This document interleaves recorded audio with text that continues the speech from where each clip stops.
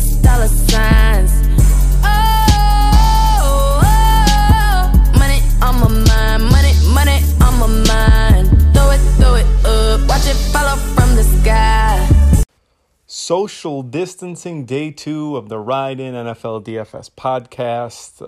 I feel like with each day of this quarantine, this self-imposed social distancing, it's going to get harder and harder, obviously. Just random stuff. The gym is closed. The barbershop is closed. I need a haircut. Takeout places are closing. The restaurants that we like to frequent aren't even staying open to deliver or anything of that nature. Our pets' heads are falling off. Just weird stuff that, you would think wouldn't bother you as much. But, even my daughter wants to know why she can't go to the park. It's closed. Why can't she go to the indoor playground? Closed. Just taking her to Target or the grocery store. She loves to grab one of those little toddler baskets and follow me around and throw stuff in her basket. She can't do that. I'm sure they wouldn't, not allow her in the store, but probably for the best that she stays home for the time being. So, just cooped up, no real motivation, a lot of uncertainty surrounding this whole thing. Obviously my wife and I are both teachers.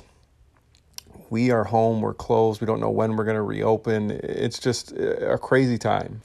But anyway, let's get into the second episode here. Some more Millionaire Maker stats and facts from the last 3 years. Obviously, I'm guessing that you already listened to episode 1. Talked about how ownership kind of ratcheted up over the last 3 years. Lineups got a bit chalkier, probably because content providers got a bit sharper or more people started listening to content providers, things like that. But if you want to check the ownership part of the Millionaire Maker stats, that is episode 1. This one's going to be a little bit more about lineup construction, although there will be some ownership facts built into this episode as well.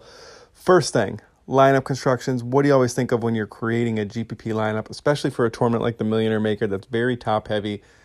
You need to run it back, QB stacks. So the trend over the last 3 years has been that stacks are increasingly getting more prevalent. In 2017, 3 Millionaire Maker winning teams, believe it or not, went unstacked. Quarterbacks were used naked. I know one, I believe it was in week 3 or 4, Deshaun Kaiser, believe it or not, was on a Millionaire Maker winning team without any pass catchers, which is pretty wild in itself. But since then, since 2017, both 2018 and 2019, every Millionaire Maker winning team, the quarterback has been stacked with another member of that same team. Once we have that under control, right, we want to stack a quarterback in his pass catcher. How many pass catchers? So if we take a look, it's pretty split. A lot of stacks have just one pass catcher. Some teams had 2, some teams had 3. But there really wasn't a trend for me to, pick out over the last 3 years and say you need to have 2 pass catchers or you need to have 1 pass catcher. There really wasn't much of a trend in terms of how many players were stacking with the quarterback. In terms of running it back, and by that I mean, a game stack, choosing players on the opposite side. We know there is correlation, especially when a game shoots out, the other side of the ball, the other offense will have players that most likely get an opportunity to put up some big fantasy numbers as well.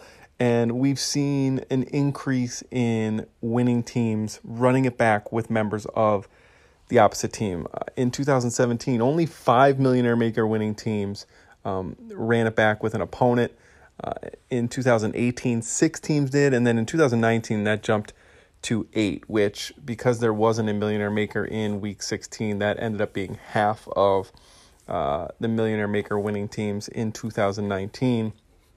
Just this past season, half of those teams ran it back with an opponent. I will say, I think the running back defensive stack that we see is commonplace in a lot of write-ups, and even when you're building a roster out or using a lineup generator, there's often clickable settings for you to make sure that the running back in your lineup is paired with a defense. Not as prevalent as you would think. DST has only, in the last 49 Millionaire Makers, that's the last 3 years of Millionaire Makers, the running back and defensive stack has only appeared 6 times. 3 times in 2017, once in 2018, and twice last year. So I don't think, I think there is times when it's warranted and there's a lot of correlation there. I think you don't necessarily have to make it a rule in your lineup generators, or if you hand build, you don't have to necessarily force a defense in that you don't want, or force a running back in that you don't want in your player pool just because, just for the sake of matching up your running back and his DST. So just from a lineup construction, stacking, correlation standpoint, very, very important to have a quarterback paired with at least one of his pass catchers. In terms of running it back, it looks like, the fantasy industry is getting a little bit sharper. More winning lineups are running it back because they realize the correlation in shootouts is there. One thing that I did find, in 19 of the last 49 Millionaire Maker winning teams, there was a player from the opposite side, right? We already talked about that. 5 times in 2017, 6 times in 2018, 8 times in 2019. So it's getting more prevalent.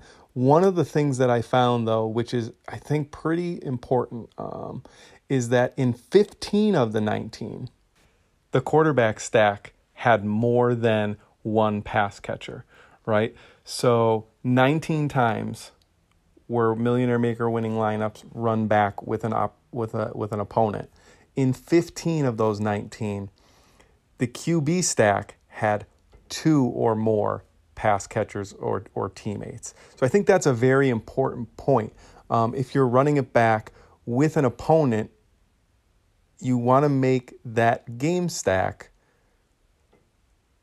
as if the game is going to shoot out like crazy, right? So only 4 times did a quarterback, 1 wide receiver, and an opposing wide receiver end up in a winning lineup.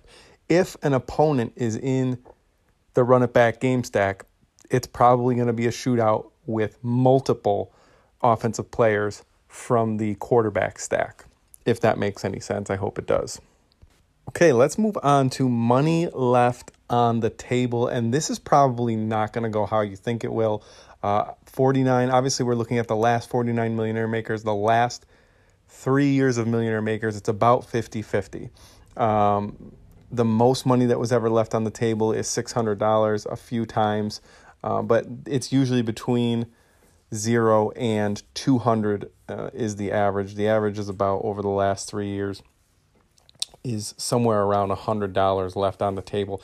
In 25 of 49, so a little bit more than half the Millionaire Makers, there was $0 left on the table. So I think the lesson learned here is, if you're hand building, you don't necessarily have to force money left on the table, especially if you have low-owned players, right? Like if you're taking a dart throw on a player or two that you think is going to be 5% owned, that lineup's probably going to be pretty unique right from the get-go. You don't necessarily need to leave money on the table. So if you have it down to, if you're hand building lineups and you have just a flex spot left or just a defense left, you don't have to force yourself into a play that you're not super high on just to leave money on the table. If you zero out the cap, it's okay.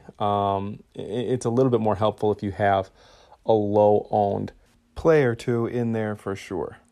Speaking of low-owned plays, how many do you need on average in a winning Millionaire Maker lineup? Well, as with the trend we've seen in terms of chalky lineups from 2017 to 2019, the number of players under 5% and under 10% has decreased pretty dramatically from 2017. So in 2017, the Millionaire Maker winners averaged about 5 players under 10%, 2.5 under 5%, and then 2.5 between 5 and 10%, which is a lot. That's on average, that's more than half the lineup being low-owned plays. And then in 2018, that shrunk to 3.9 players per roster. So pretty much 4 players per roster under 10%, with 2.2 being under 5% and 1.7 players being between 5 and 10%. And then more of the same in 2019. As we mentioned, we saw a huge boost in total ownership. So it just makes sense that the number of low-owned plays kind of dipped a little bit. On average, under 5%, 2 players per lineup, and between 5 and 10%, 1.9 players per lineup, for a total of about 4 players per lineup, on average under 10% owned. Now, if you take a look at each lineup individually, there's really only 1 week this season where pretty much every player was at least somewhat chalky. That was the last week of the season, and that makes sense. Last week of the season, a lot of players not playing, a lot of players on the same backups that are being thrust into a role pretty cheap. The winning Millionaire Maker lineup in week 17 of this year had a total of almost 160 combined ownership percentage points, and only 1 player, which was the quarterback at 9%, was the only player under 10%. Pretty chalky. Other than that, though, every other week at least had 2. Most weeks had, 3, 4, or 5 players under 10% owned. So just as a general trend, it looks like players are getting a bit sharper, as I've mentioned, and DFS players are landing on somewhat of the similar plays, but you still need that low-owned bullet or 2 under 5% in your lineup. You don't need as many. It seems as the years go by, lineups are a little bit chalkier with not as many low-owned dart throws. And some of the higher-owned players are finding their ways into these winning lineups, but you still need to be different. Across these lineups, a lot of the lineups that left no money on the table were the lineups that had more low-owned plays. A lot of the lineups that left money on the table were some of the more chalkier lineups. And that makes sense, right? If you zero out, there's more of a probability that your lineup is going to be duplicated. So lesson learned here, you still need low-owned plays. Probably don't have to get as weird in your lineups in the Millionaire Maker and in other large field GPP tournaments as you used to. But you still do need a player or 2 under 5%, player or 2 under 10%. And don't be afraid of chalk if you think that it is good chalk. As for the flex play, and it's the last thing that we are going to talk about today, over the last 3 years, it's pretty much been running back for the majority of winning Millionaire Maker lineups. 29 Millionaire Maker lineups over the last 3 years have been a running back in the flex. 18 wide receivers and 1 tight end. So basically it's either a running back or a wide receiver in the flex. One way that I've been looking at it in the last few years and how I think I'm going to play it going forward, when I have a wide receiver in the flex, he is usually part of a game stack, right? So if you're stacking up, let's say the Bucks and the Saints, you have Michael Thomas, Chris Godwin, Alvin Kamara, and maybe, Cameron Brate because OJ Howard's out. There's a lot of pass catchers from one team there. One of them's probably going to have to go into the flex. When I will be using a running back in the flex is when I'm not running it back or I don't have a massive stack as part of the rosters that I have built. I think that's a good way to go about looking at it. Wide receiver in the flex when you're game stacking. Otherwise, I think it makes the most sense to get 3 running backs that you think are going to get a lot of touches both through the air and through the ground in your Millionaire Maker lineup. They're safe touches, especially if you can find running backs that catch a lot of passes on DraftKings PPR scoring format. All right, day 2 of social distancing, guys. I hope everybody is keeping themselves busy. I don't really know. In a few days, I'm probably going to run out of content. I'm probably going to run out of things to do. I'm probably going to go crazy. But for now, we're surviving, and I hope everybody has a safe rest of their day. Look for social distancing episode 3, probably tomorrow. Talk to you later.